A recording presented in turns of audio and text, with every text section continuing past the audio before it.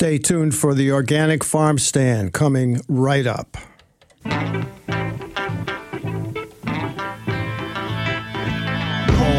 in the fields, and listen to the rice when the wind blows across the water. King harvest is surely come. I work for the union, 'cause she's so good to me. And I'm bound to come out on top. That's where she said I should be. I will hear every word the boss may say, for he's the one who hands me down my pay. Looks like this time I'm gonna get to stay. I'm a union man now all the way. The smell of the leaves from the magnolia trees in the meadow. King harvest is surely come. A dry summer, then come fall, which I depend on most of all. Welcome to the December edition of the Organic Farm Stand. My name is Richard Hill. I'm here with Chris Ferrio and, of course, Steve Munno from Massaro Farm in Woodbridge. And we're all here to get you ready for a very interesting show today. I think it's probably I don't know, it's unusual in a certain way, but I think it's really going to be a great show, you know. Yeah, for a change? For a change? Are you implying that past shows have not been up to this level? I guess we could only get better, right? So this show would have to be the best of the ones so far. Okay, I just really take it personally when you disparage our previous shows. All right, we're just joking. It's just a joke. It's not a very good one, but it's our joke. Actually, it's not our joke. It's, what's his name? The guy who, the comedian who... Yeah, I'm drawing a blank. He was an elected official at one time also. Yes, he was. Al Franken. Thank you, Steve. I'll get in on the joke at some point. Yeah. That's a good idea. We got to figure that out. Well, anyway, Steve, thank you so much for being with us. Great to be here. Yeah, and I hope you're feeling a little more spry since your last surgical procedure on your knee. Bit by bit. I'm still crutching around, but a little more nimbly than a couple weeks ago. All right. Well, thankfully, there's no ice and snow yet, probably. So, Steve Munno, manager of Massaro Farm in Woodbridge, Connecticut. It's a CSA, a community-supported agriculture operation. So Steve will be giving us his report in a moment, but I just want to also mention that today we are going to have a great guest with us, Sal Gilberti from Gilberti's Organic Herb and Vegetable Farm. There are actually two outlets for that, one in Westport and one in Easton. So he'll be speaking to us from the Easton location today, starting at about 12:25. And Sal has been on the show before, but this will be his second appearance here, and it'll be great to have him back. So let's turn to Steve Munno. Steve, what have you got for us today? What's been going on? How's life on the farm? Life on the farm is good. It's clearly winter now, although, we still have a few days until the shortest day of the year. But, it's dark. There are patches of snow. Today is kind of cloud covered. And, you can never really rely on the 10-day forecast telling you what's going to happen 10 days from now. But I do see a big bit of snow, in the forecast late next week. So, there's always winterization projects that start happening, late fall, just so that we're prepared if any storm comes in early, maybe in October or November. So we've been preparing to winterize the farm throughout, and we had a decent snow the other morning. We had a lovely, cover, which has since mostly melted. But, we've got more on the way for sure, whether it's next week or in the months ahead. So there's just always little bits of projects for us to do to make sure our high tunnels and buildings are secure, that our water lines, that we use for our chickens, for getting them water are clear. We don't have any issues with things freezing up. So there's always projects, but the winter is a fun time. It's quiet. It can be beautiful. I won't be moving around in the snow as much given my condition, but I always look forward to the snow anyway. So, and I know certain parts of the states already did get a lot of snow. That snow that fell here, which was just an inch or two, was several inches in other parts of the states. So, and maybe some of this rain we have coming tonight, tomorrow will be snow in some portions as well. So if you haven't done your storm prep yet, if you haven't gotten your things ready, whether it's in the garden or around the home, this is a time to be thinking about it and make sure we're prepared for whatever comes. Well, that's good advice. Good advice. And I would like to say that since we haven't done this a whole lot in the past few months, why don't we open the phones to anybody who would like to ask a question of Steve about, winter planning kind of things that go on, seed catalogs, that sort of thing, or anything that relates to the next planting season or the past one. So if anybody would like to converse with us here today, ask a question or make a suggestion about our humor, another track we might pursue. Our attempts. Yeah, I mean, I'm sure you've enjoyed them, but we got someone. They could always be better. Yeah, apparently we do have a call.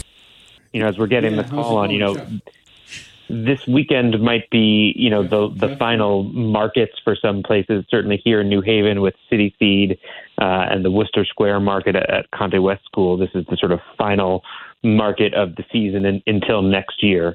So given that the holiday comes next weekend, it's probably the last chance to get out and shop from your local farms for, food and local goods, for the holiday. So it's a great time to get out and support the growers. For those of us as vendors who've been out there in the cold or in the snow, we really appreciate people coming out at this time of year. We often think about the summer bounty as a great time to come out, but there's still a lot happening in the fall, and it feels a little more meaningful in these tougher moments to get out when the temperatures are hovering around freezing. So would love to see your faces at whatever market you go to. I'm sure the farmers and vendors there, be really happy to see you this weekend and over the next week before the holiday break. Steve, apparently we do have a caller. Let's check in and see what that person has for us. Okay, this is Jeff from Easton. Jeff. We haven't heard from him in a long time. Yep. Hello, hey, Jeff. What's going on? So it was quite a season where I planted things and then it freeze and it seemed to go up and down but they kept going. And just a few days ago, I picked a few grocery bags full of deliciously sweet greens. So I always encourage people to just keep planting into the fall and keep planting because you never know. It might just keep growing. And it's a little snow cover. There's one bok choy out there that might just keep going. When was the last time you planted, Jeff? I keep a calendar of all that stuff. I can't really tell you. It's probably well into September, maybe even October. I said, oh, look, I plant, put them in the ground. Mm-hmm. See what happens. Yeah, I think the last bok choy, really pak choys that I planted didn't really do much, but it's okay. You try. I mean, I picked so much greens. I didn't buy anything in the store since April except a little asparagus, which I don't have growing. Just as a treat, but I mean, phenomenal because I'll just about make it to the end of the year, and I froze stuff. And hello, WPKN. So now the big question, Steve, is what do I do with the carrots that are small that should overwinter, but I find that they tend to get pushed out of the ground by the frost? Is there a way to keep those carrots so they'll grow into next year? Because they are a 2-season crop. At least they can be. Yes, great question. So. Yeah, what happens, they do get pushed out of the ground over the winter, and that's the sort of frost heave cycle that happens, and that's what pushes rocks to the surface, and it does the same with carrots. So the ground freezes, and sort of expands and then thaws, and it sort of pushes the carrots up, and then you end up with that sort of top inch or two that's frozen off and gets a little rubbery and isn't all that desirable. So you want to cover them for the winter. You could use a nice layer of leaf mulch or whatever you've got, and that will protect it. And then you kind of, as soon as the snow is cleared in the spring, if you get snow in your area there in Easton, it could be mid-March. Sometimes it's not until April to clear those off and, give them a little bit, and then you'll want to dig them up before the greens go to flower. So that's when they're sort of, you don't want that to happen because it's taking energy from that sweet carrot that was developing all winter, and then it's moving the energy into flowering. So as soon as you see any signs of that, you'd want to harvest. But if you just protect it for the winter with some kind of layer of mulch or a frost blanket and pull it off, early spring, mid-spring, you'll have a really delicious carrot without any of that top rubberiness. So will they grow very much? Should I expect them to grow or not really?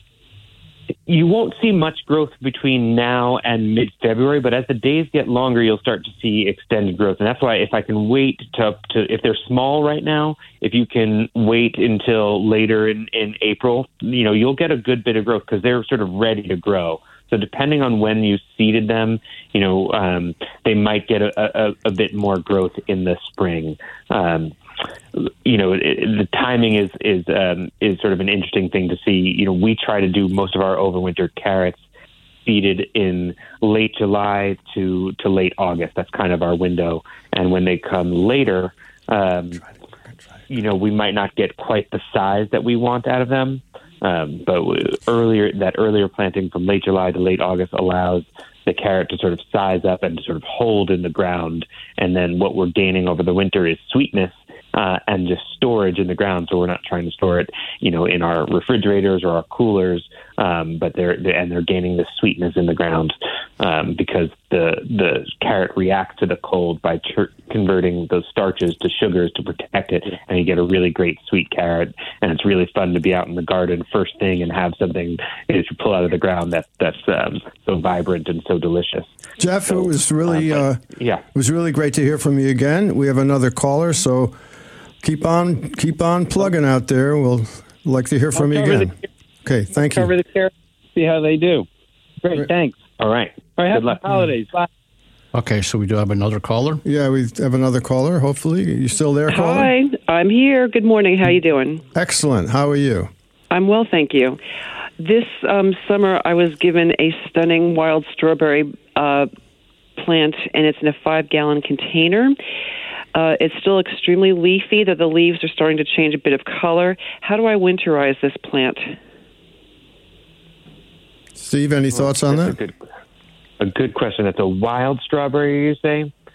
She gave me this small wild strawberry plant, and then I took a 5-gallon container and put together everything I read this plant would like, and it's really flourished. It gave a lot of fruit. It was just a beautiful plant. My thought is, do I put the pot between 2 azaleas to shield it from winter weather, or what do I do so it can so I can enjoy it again next summer? Well, that's a good question. I'll have to confess that I don't grow, those kind of strawberries myself. I grow a June-bearing strawberry mostly. But I would say I know the concern with overwintering strawberries in general is if you protect them too much and you get a warm spell, they might be encouraged to flower. Okay. So when we get those warm spells in any of the months, in Connecticut, we might have a 70-degree week in January, February, or March. We always do, yeah. Some of those, yeah. What if I put it between, to protect it from heavy precipitation, what would you think of placing it between 2 shady azalea bushes? So it's protected and it's not getting a lot of sun. Is that still not enough? Or should I just keep it in my garage? The garage might be a fine. It's still in that pot, so it might be fine there, and you can do a transplant in the spring and put them out there. Yeah. And I'm trying to figure out what would be different for the wild strawberry than the June-bearing strawberry that we do. I would think the garage would probably be better because it'd be a little bit warmer in there. And like I came across, I don't even know where I got it, but a strawberry plant that I figured I didn't want to leave it in a small pot over the winter, so I actually planted it in my garden like a month ago. But it's too late to put something in the ground now, I would say. Yeah. Right, exactly. It's a little too late now, but they should be hardy. I mean, these wild strawberries are wild, and they're generally considered kind of a good ground cover, so they're going to grow and spread. So it just as soon as planting is ready, in the spring, as soon as your ground is ready, you might be able to put it somewhere where, it can spread on the ground and then be productive for you going forward. And sort of, I think you should be able to leave it in the landscape without much protection. And I think that's kind of one of the benefits of the wild strawberry as opposed to the sort of cultivated berries that we grow for the bigger, larger berry. These wild strawberries. So, am I hearing put it between the two azaleas, or am I hearing keep it in the garage? For now, I would say garage, but in the spring you'll want to get it planted in the ground. Okay, marvelous. All right, it's just a spectacular plant, so I want to hang on to it. Yeah. So, thank you. All right, thanks for calling. Take care. You're welcome. Bye-bye. All right, great. And so we have time for more calls. If anybody would like to call, the number is 203-336-9756. That's 203-336-9756. So, and if I can just to continue on the strawberry care, because it's a unique situation, I think, having it in the pot now, I think maybe, if it were in the ground already, I would say covering it with mulch like we do other crops in the ground, like we were talking about with the carrots to protect them or any strawberries you might have out in your garden. But it is just a bit cold now to try to get those in there and have the roots get get established at all. So for anyone else listening, you've got strawberries out there in your garden, you can cover them up with some mulch, but they shouldn't require too much care. They are a wild plant, and they should be able to make it out there in the garden and in our landscapes. Steve, for any perennial herbs, would you recommend covering them with leaves or compost for the winter? I think a protective layer on the ground. You don't have to bury your plants, but a protective layer of mulch around, and I like to use the leaves for that. And as we've talked about in past shows, that's a great use for the leaves around your property or from your neighborhood, rather than having them bagged up and carted somewhere else. Putting them around your perennials is a way to protect them from, any of the heavy rains or winds, and it's going to provide some of that organic matter to break down right in place and provide some nutrition over time, preserve moisture, of course, as well, for when we're in dry time. So yes, I would say, you don't have to bury your plants in mulch in case of those perennial herbs and such, but certainly some protection around the base of the plant. Okay, thanks. Something to be considered. Yeah. I'm curious about this wild strawberry designation that the previous caller gave us. I wonder are there different categories of wild strawberries? Because we had this thing which you mentioned, ground cover, and this thing is like a incredibly aggressive ground cover that we have growing. They are, I believe, little strawberries. They don't. The strawberries the fruit that issues from them is completely inedible. It's like we just has no flavor or practically. Yeah, and actually I have those growing in a section of my yard too, and they don't taste very good, but they are actually really small strawberries. Yeah, they produce strawberries. Any thoughts on that, Steve? I mean, I'm concerned about it because it's literally consuming any grass or clover that I have on the lawn. So it's like any thoughts on that? Plants will grow and expand. I mean, and you might find some of the different wild strawberries to be better for eating than others, but there are, we've got various genus and species of your strawberries, and there's a few different kinds of wild strawberries out there. Some whether they grow in the woods or whether they grow on the coast or they grow in the landscape. I think there are sort of different species, so it's still a strawberry. It's the same genus, But then there's different species of the strawberries, and some are going to be tastier than others, and some they're all generally pretty small compared to the larger June berries and berries that we see in the June bearing fruit and strawberries we see in the store. But some of them are incredibly sweet, and some people sort of prefer those, ever bearing and wild strawberries. But as you know, maybe the ones you've got. But, if there are flowering species in your landscape, we've got to think that that's going to be beneficial for, our pollinators and our various, other friends living in the landscape who might be making use of those little berries out there. It's important resources for our wildlife. All right.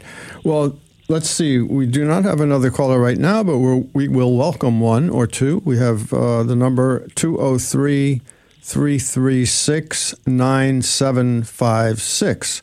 We're having a just absolutely rambunctious conversation here today. It's just amazing. We have people calling. Yeah, we should ask for callers more often. Remind them they can call us. Well, sometimes it's convenient, and today it is. Mm-hmm. You are listening to the Organic Farm Stand, which comes to the first and third Thursday of each month from noon to 1. And this is the third Thursday, believe it or not, occurring.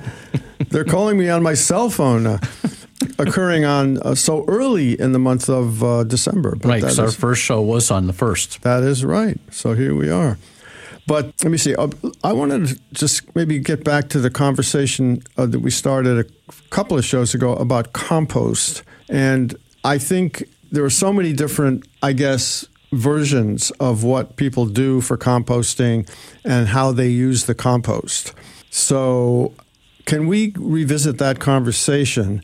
And I just want to maybe by introduction to that topic mention that I have a neighbor. He has this garden just up the block from me, and he was out there working one day, and I said, so what's going on? He said, oh, man, I got the greatest production of vegetables, like 12 different things growing in his garden. And he said, and man, it all has to do with the composting. And what I do is I just take everything, I think he might even said he takes, chicken bones and stuff like that. He throws it all, on the garden. It's I guess even when the things are growing there. And he kind of barely mulches it in or gets it below the surface. But, oranges, cantaloupe rinds, he doesn't care. He just throws banana peels, eggshells, coffee grounds. Is that like a viable way to do composting, Steve? Or does it have to decompose a lot before you actually put it on your garden? Well, I would suggest letting it decompose fully and fully compost before putting stuff on your garden. I would not suggest putting, there certainly as we walk around the farm, as you walk around your garden, maybe, you have a bite of something and leave the top of a carrot and sort of in your garden, or, there's a squished cherry tomato here and there. That's fine. But I wouldn't be bringing your food scraps out and placing them around your garden and think that would be beneficial. The composting is a process of breakdown of these scraps, whether it's your food waste or your vegetable waste or your yard waste. And there's real life in there. There's your fungi, your bacteria, your invertebrates, and they're breaking that down and processing it and turning it into what should look like kind of a rich soil. The sort of telltale sign of a completed composting process is that you can't tell that it was a cantaloupe before, or that it was, banana peel before. You're seeing, broken down soil, and it's going to have a smell like soil. It's going to have a rich smell, hopefully. And hopefully you've had aerobic with real air in there. You've been turning it and aerating it, and not anaerobic, which is going to smell kind of funky and unpleasant. So I think, there may be something to, leaving some scraps here and there, but I wouldn't suggest that for your garden. I think you want to have a finished compost product so that you aren't seeing any parent material. That's how you know it's done. And that's why, you want to start new piles or so that you're not continually adding to something and then seeing, an orange peel that's going to end up in your garden. You want to let it break down fully and then, move that onto your garden and then have a new pile. So you don't continually have that sort of original parent material mixed into your compost. You have to decide when to stop and start, a new bin or a new pile and let the other compost finish or be spread, in your garden or on your farm. That's good advice. Now, one last question before we move on to our guest, Sal Gilberti, who is in the dock waiting for us. Are there any food items other than the obvious ones like meat that you would not put in your compost pile? Well, in a home compost pile, for wherever you live, one of the key things is managing, what gets into it. So while we want the fungal life, we want the bacterial life, we want the bugs and beetles and things, what we don't want is whether it's attracting, skunks and raccoons and bears and mice and whatever it is, whatever might be near to you. And that's where deciding what goes in it is really important. Because some stuff is going to break down fairly quick, so you get your vegetables or your grass clippings that are going to break down quicker than say bones, chicken bones or things that might attract other animals more readily. Now, I think most compost is going to attract something, so you have to stay vigilant and keep managing your pile, but. I think generally speaking, most people in their homes or in their yards, are dealing with mostly green waste and not dairy and not meat. But I think as they tend to bring, they attract sort of different things and are a little bit harder to break down in our home environments. Whereas like a more advanced composting facility, can manage any of that sort of stuff. Yeah. So for home use, I'd probably keep it at your sort of green matter and brown. The browns might be some of your woody stuff might get mixed in there too. You do need to have a sort of the carbonaceous stuff. Sometimes you can get shredded paper and newspaper in there. I'm not suggesting taking your recycling bin and dumping that in the mix, but our compost is sort of a mix of carbonaceous material and nitrogenous material. So your sort of drier, leafy stuff having more carbon, and then your nitrogenous stuff is that sort of green stuff, and that's where we get a good ratio and a good breakdown of material. So regular grass too, also, right? Or is that absolutely? Yep. Okay. Yeah. All right, let's bring in our esteemed guest today. We have Sal Gilberti joining us. Sal, thank you so much for being here. Thank you for calling me, Richard. I appreciate it. It's great. I noticed there's a poster, a flyer of several organic purveyors or providers to different small retail outlets. And the one I shop at had your poster up, and I was, that's Sal Gilberti. We got to get him on the show. So that's how your name came to mind again. But it's so great to have you back. And why don't we introduce you simply by saying that you have a 4-generation organic operation that I first noticed it in Westport, but it's in 2 locations, in Easton and in Westport, I believe, if I'm not mistaken. Yeah, our Easton location is our wholesale growing operation. Mm-hmm. We have 4 acres of greenhouses there, and that's where we produce most of the product that goes into Westport. Westport is sells not only our products, herbs and vegetables, but they also sell ornamentals and house plants and things of that sort. Also as a overall garden center. But my grandfather, when he started in this business 100 years ago, he was a cut flower grower. And in those days, they were not organic at all. I mean, they grew organically in their garden for the vegetables that they produced for themselves. But as far as the cut flowers that they grew for shipping into the New York market, they grew carnations and roses and Gerber daisies and ranunculus and anemones, things of that sort, Dianthus beatrix.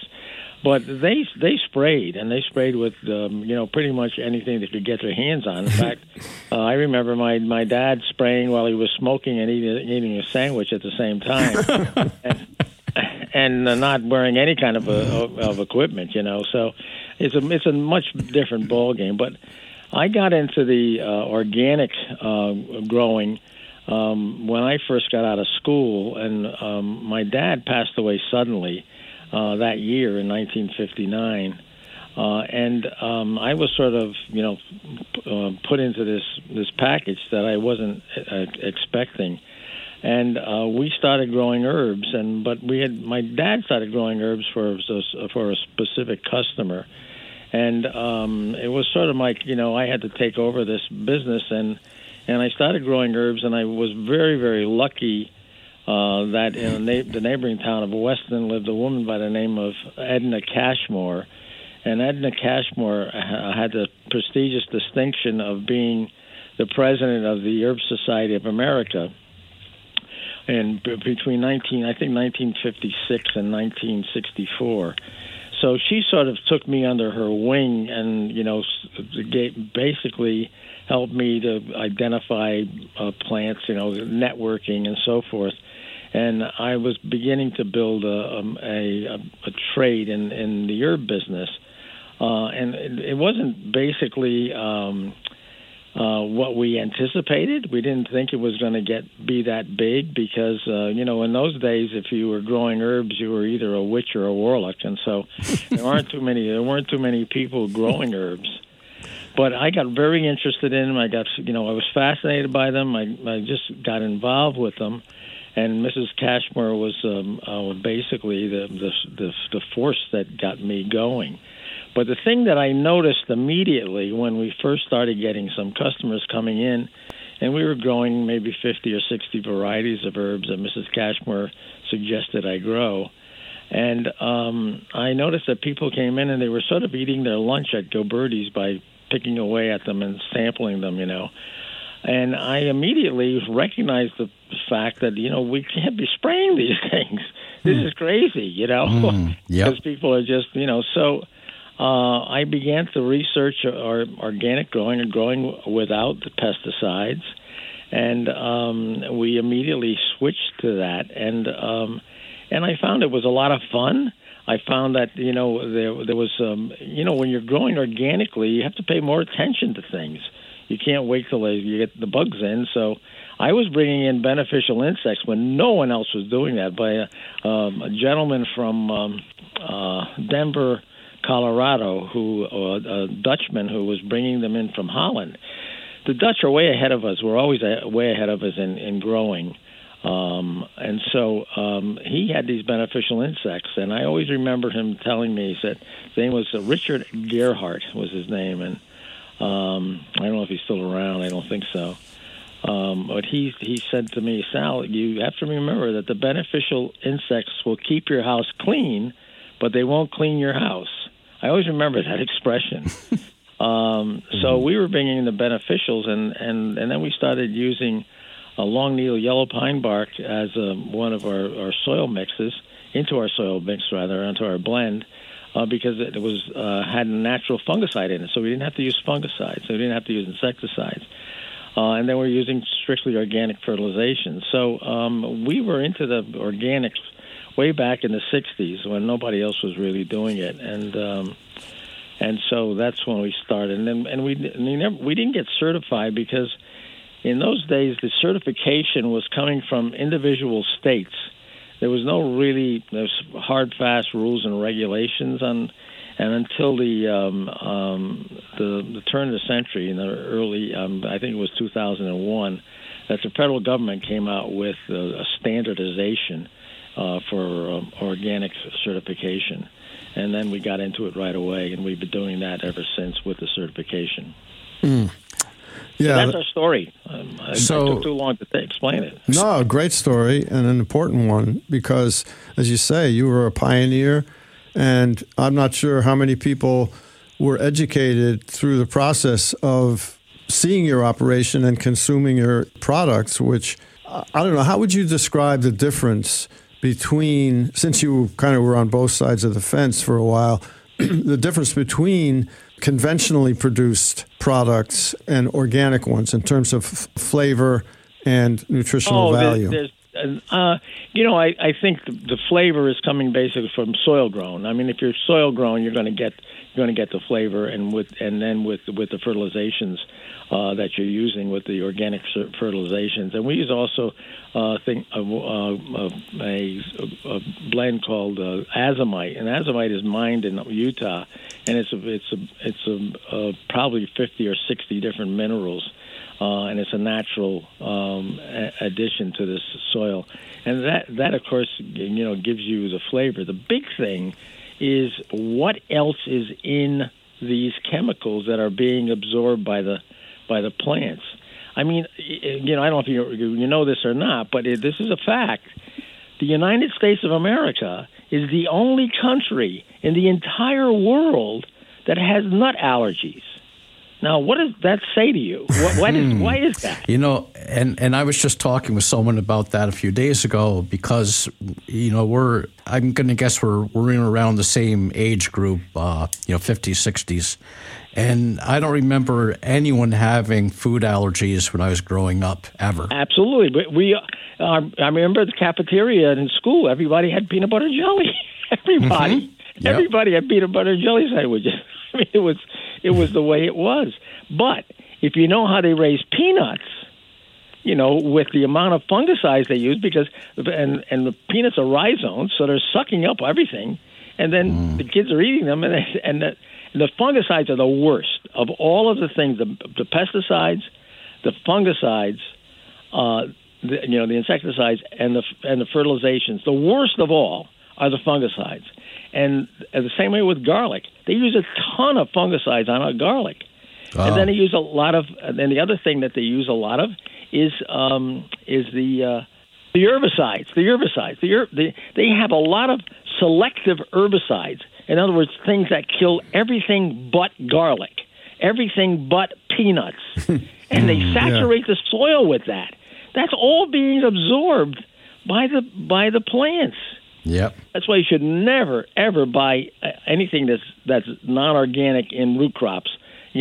Potatoes, beets, onions, garlic, carrots, whatever it might be. If it's in if it's in the ground, you should never buy non-organic. So the fungicide is used mostly for root crops? Anything that catches fungus early on, because unfortunately things like garlic and onions will catch fungus early on with too much moisture. Fungus grows because of too much moisture, not enough air circulation, overcrowded plants, and not enough light. And so, and of course, there's no light every night when it gets dark. And so, if you get too much moisture out, that's why you should never water your garden at night. Always water late afternoon. Always water early morning, so the sun has a chance to dry up all that water, all that moisture, and then fungus doesn't really grow. Sal, we have Steve Munno on the phone too, and he's the manager of Massaro Farm in Woodbridge.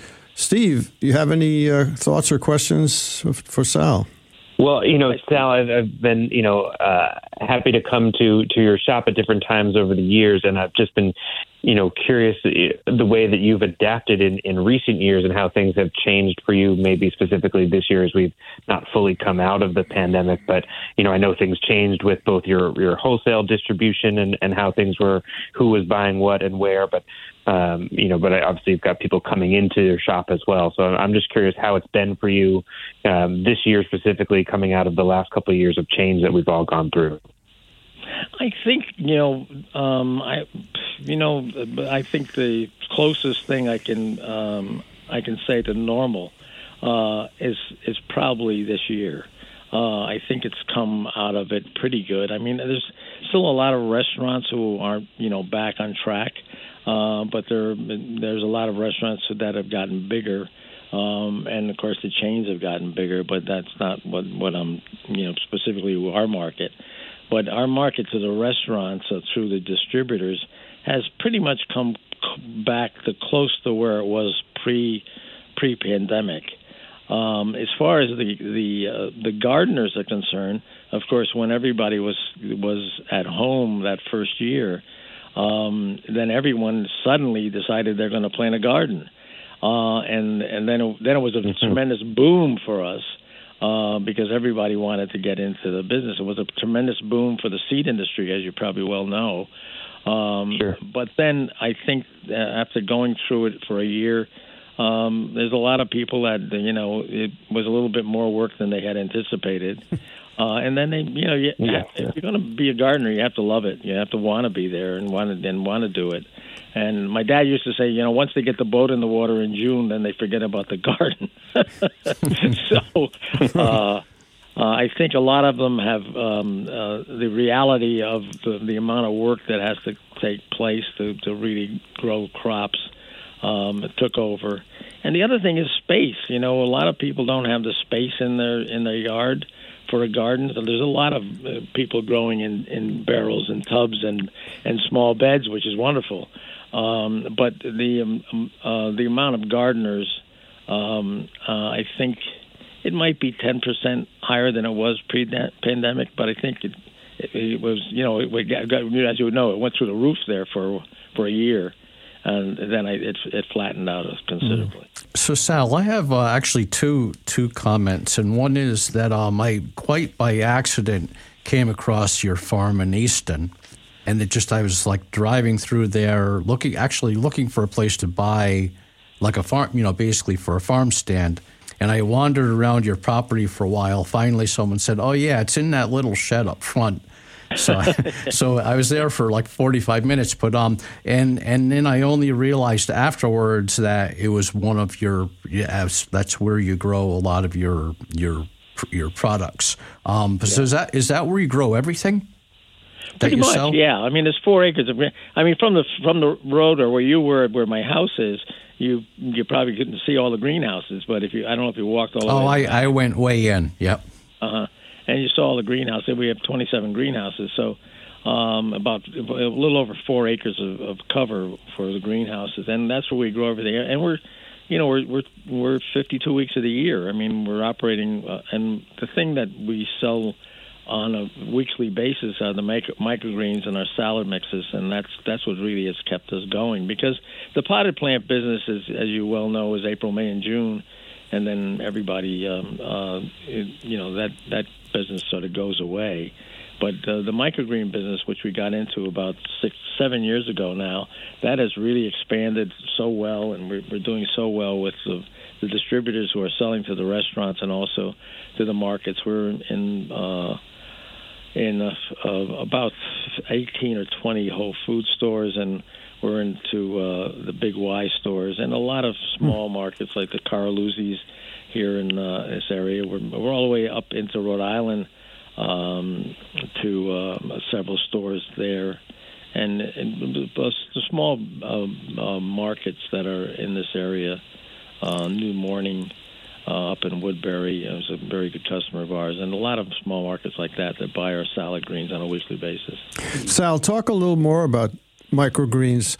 Give us chapter and verse on them, because I think it's sort of a new thing for a lot of people, and they don't understand. I don't fully understand. Basically, it's I mean, most of the microgreens growers are growing a few items.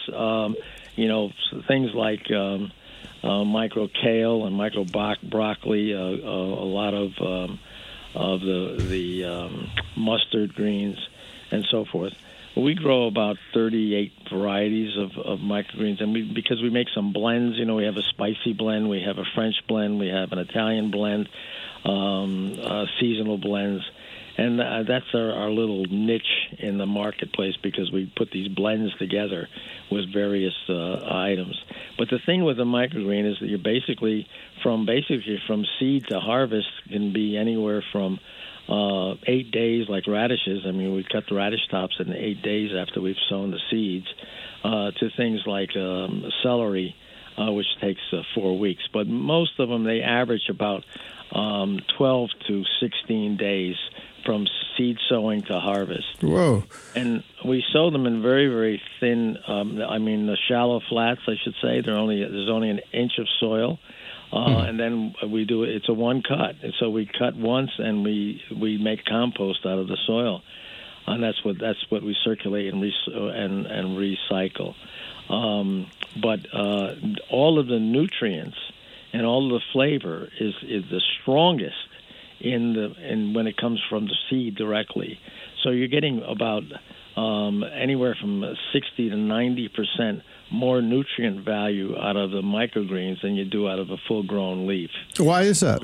Because it's all coming from the seed. It's all coming from the seed. The nutritional potential is all in the seed, and so the sooner you harvest it, you're getting more of that. Is that the point? That's right, and more of that in the flavor also. And based on the fact that we're doing it with soil also, organically, and with soil, because in the soil, a lot of that comes from the soil also, and so.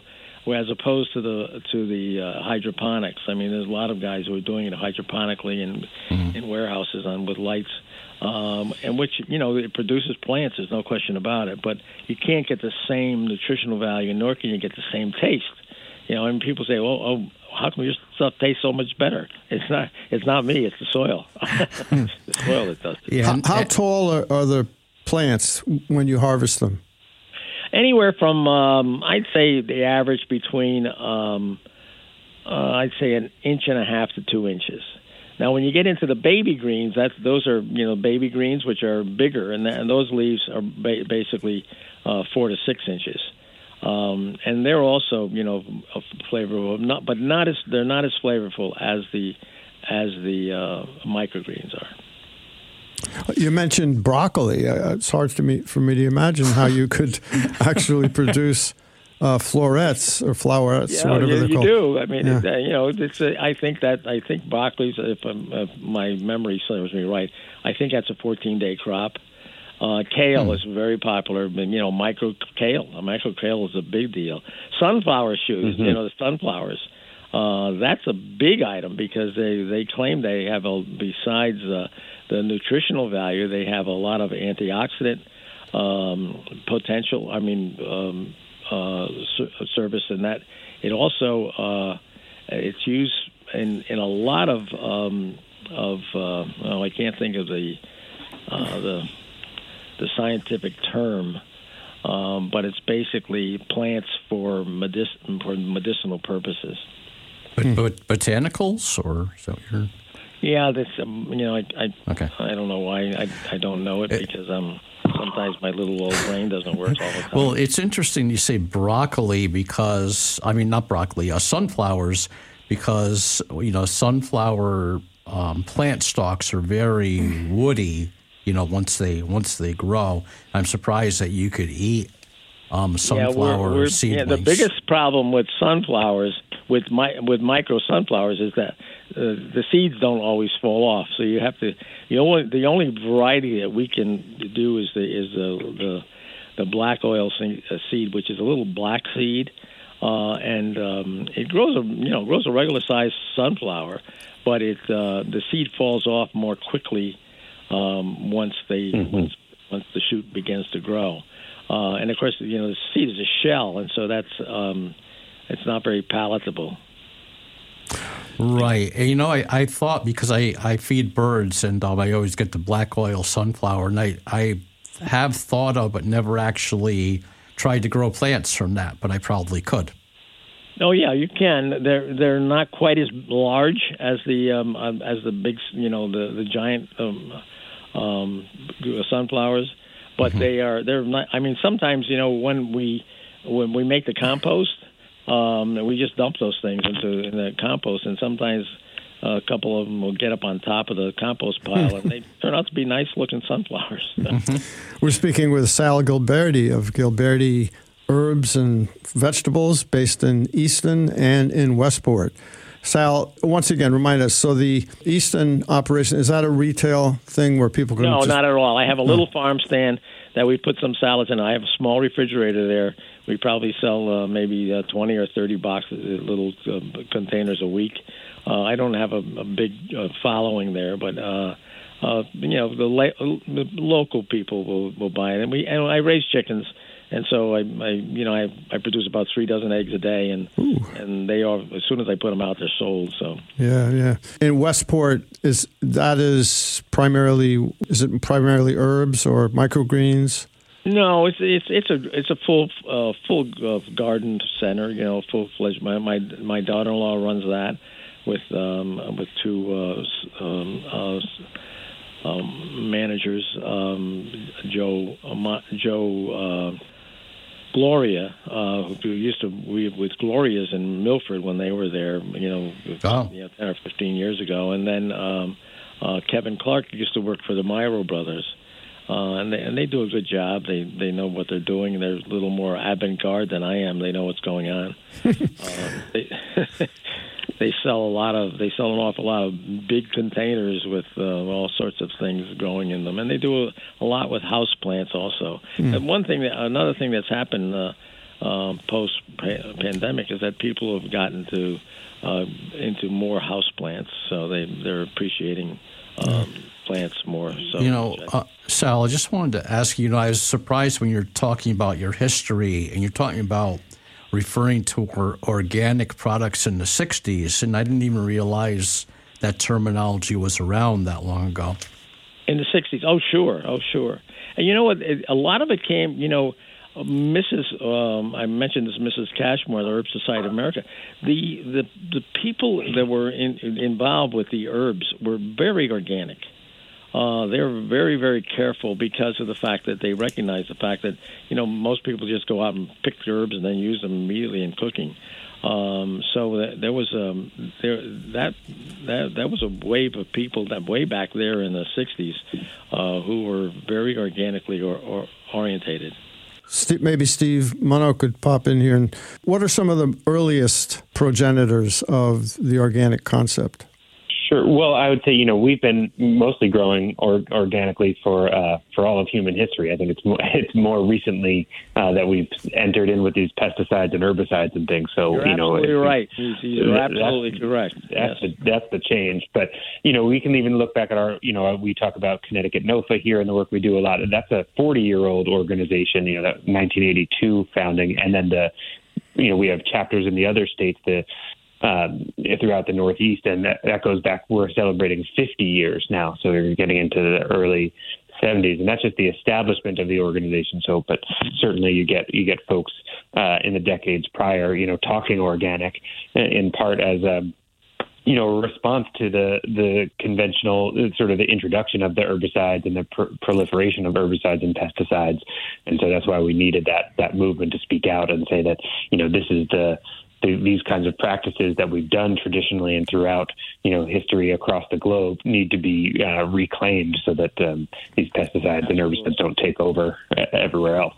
Gentlemen, it's been a pleasure. We are just about out of time. I want to thank Sal Gilberti from Gilberti's Herbs and Produce Operation in Easton and Westport. Folks can reach you on your website online. Steve Munno, once again, thank you so very much for being with us. And for Chris Ferrio, sure. Say goodbye, Chris. Goodbye, Chris. Thank you. Thank you very much. I really appreciate it. Thanks, everyone. Sal, come back and join us again sometime. It's been a pleasure. Anytime. All right. Thanks, Sal. Steve. Bye. God bless. Steve, God bless. have a great holiday, and same to all you out there. For the Organic Farm Stand, my name is Richard Hill.